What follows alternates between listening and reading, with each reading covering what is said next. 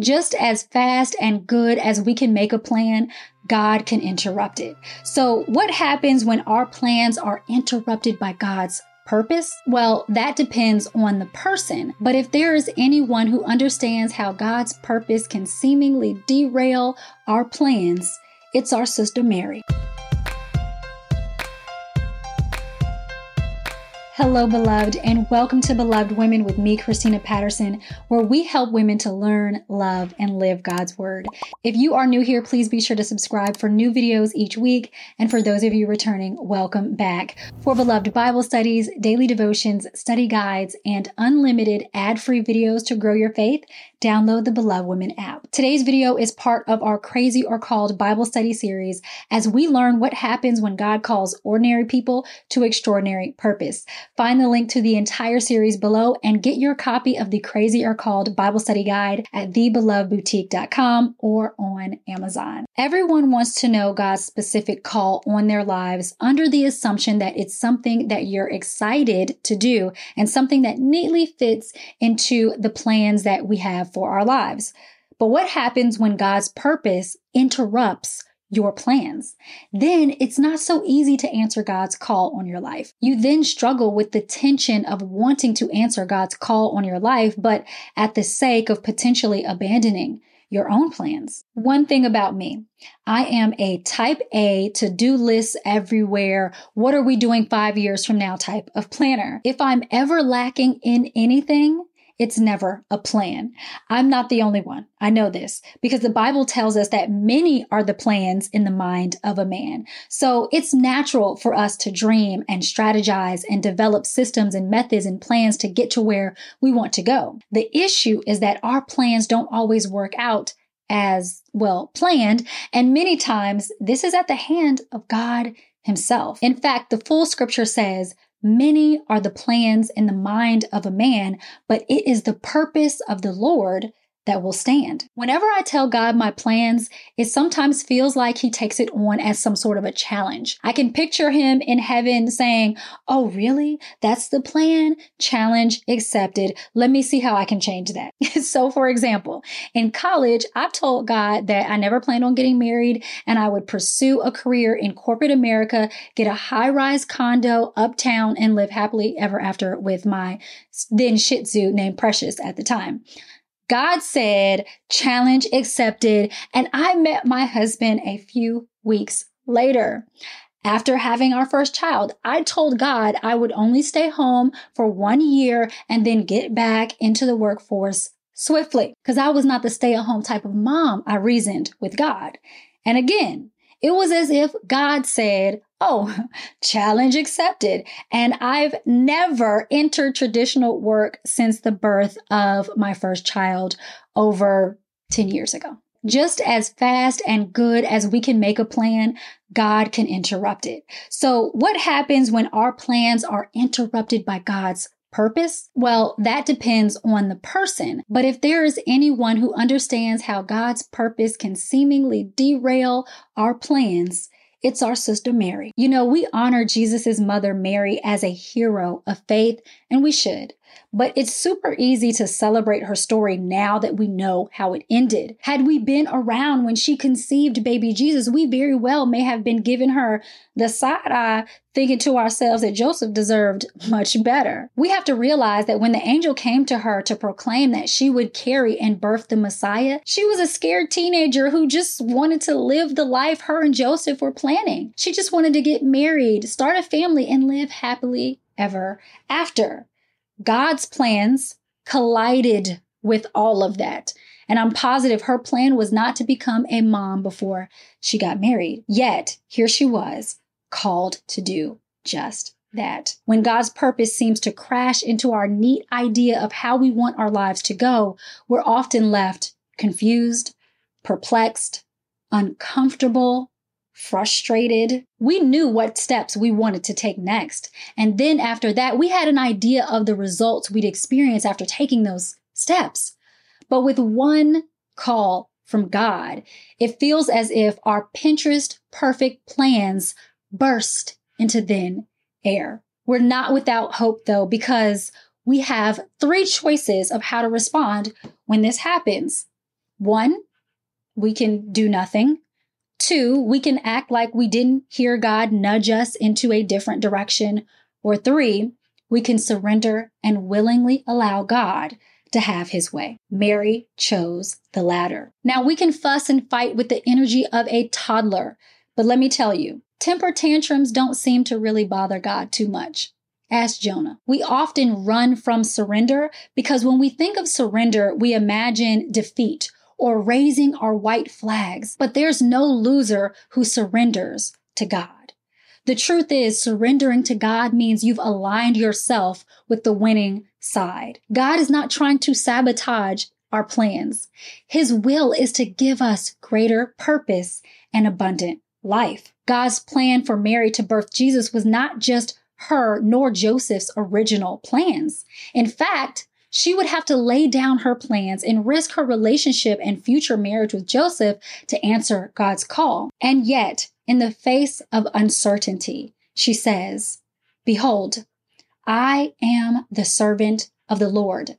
Let it be to me according to your word." If we want the power to answer God's call on our lives, we need to realize one important truth that Mary understood. Our call is not all about us. Many would think that Mary was crazy, but she knew that she was a servant. She understood that just because you have a call on your life doesn't mean it's only about your life. She was willing to surrender her plans for God's greater purpose, even when she didn't fully understand, because she trusted God. And how blessed are we that she did? God used her servant attitude and surrender to bring his son into this world that we might be saved. This call on Mary's life was much greater than her comfort, reputation, or whatever plan she had for her life.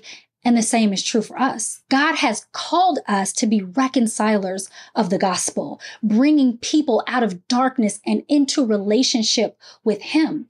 Many times, this means sacrificing our temporary comfort for eternal impact. This may happen in a boardroom, a classroom, or your children's bedroom. Our obedience to God does not only open the door for blessing in our lives, but the lives of others as well. There are people depending on you to answer the call.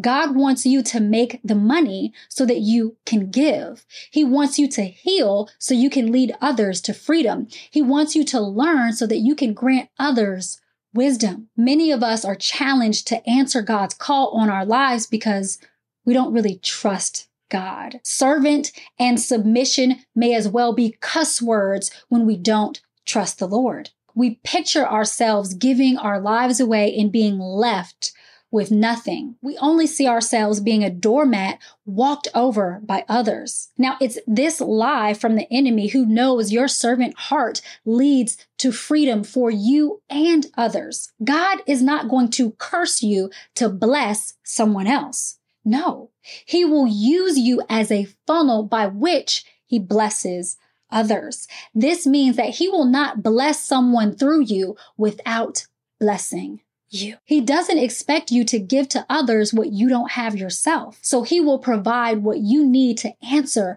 the call to serve others well. When we look at Mary, we see that she was blessed to be a blessing. The angel said to her, "Greetings, O favored one. The Lord is with you." The NIV uses the word blessed here instead of favored. Mary was blessed because she was called by God. She was blessed because God was with her. She was blessed because God used her to bless others. She was blessed because she had faith that God was for her. Sometimes we mistakenly think that God only wants us to suffer and sacrifice. And sometimes the Christian life does call for this. Our Savior suffered, so surely we will not be exempt from pain. But we would be foolish to think that's all God desires of us when the Bible tells us that he gives good gifts and works all things together for our good and his glory. But let me be clear, because I'm not getting prosperity on y'all, okay? But we have to understand that we don't answer God's call on our lives to be blessed. We do it because God is the one who calls us. At the same time, we can trust that He loves us and has plans to bless us and give us hope, as Jeremiah 29:11 tells us. As Mary trusted God, His character, and His intent, she was able to embrace her call to serve. So yes, she was a servant, but not just any servant. She said, I am a servant of the Lord. Now that makes all the difference because we all serve something. Our pride, the opinion of others, the idea of what we think our lives should look like, or we serve God. The more you know the God you serve, the more boldly you will answer the call on your life, even when it seems to interrupt your plans. There's no guarantee we will see our plans come to pass perfectly. This often leaves us to face the sting of what feels like failure when our many plans remain lists on our planners or scribbles in our journal. But what if we choose to look at our unaccomplished or interrupted plans not as failures, but opportunities? What if God is using what we call failed plans for His greater purpose? Think of Jesus' disciples. Matthew planned to be a tax collector. Andrew, Peter, James, and John planned to be fishermen, but an encounter with Jesus interrupted those plans for a purpose that would spread the gospel to all nations. Interrupted plans are often pathways to God's greater purpose. When our focus is on God's purpose over our plans, we are freed from the pressure they create. We release the urge to do everything at once and the frustration when we realize that we can't. Plans are what we intend to do, but the effect of our purpose in Christ grows far beyond our intention. No matter what plans come to pass or not, we can always have peace when we know that even if plans are interrupted, God's purpose always prevails. Stay tuned for a sneak peek at next week's video brought to you by our beloved women members who support our mission to empower women with the love and truth of Jesus Christ. Our members receive exclusive access to Beloved Women videos, Bible studies, printable study guides, and more. If you like Beloved Women, you will love being a Beloved Women member. Learn more and join today at belovedwomen.org. Now enjoy a preview of next week's video. Too often, we look to our unfortunate circumstances, unfair past, and personal limitations to determine if we're called and if we'll walk out that call. But this only puts limits on what God can do in our lives.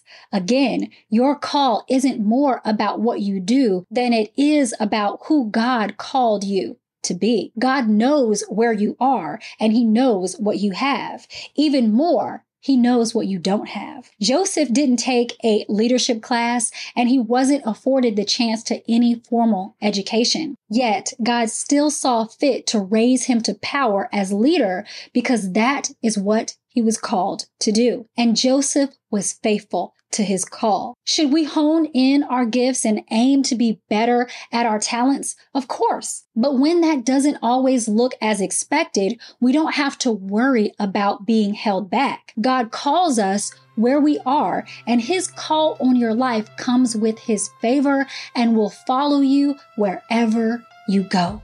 It's up to us to be faithful. God knows that you're a stay-at-home mom. God knows you work 12-hour shifts. God knows your financial situation. He knows you're tired. Still, He is calling you to operate right where you are, not where you think you need to be.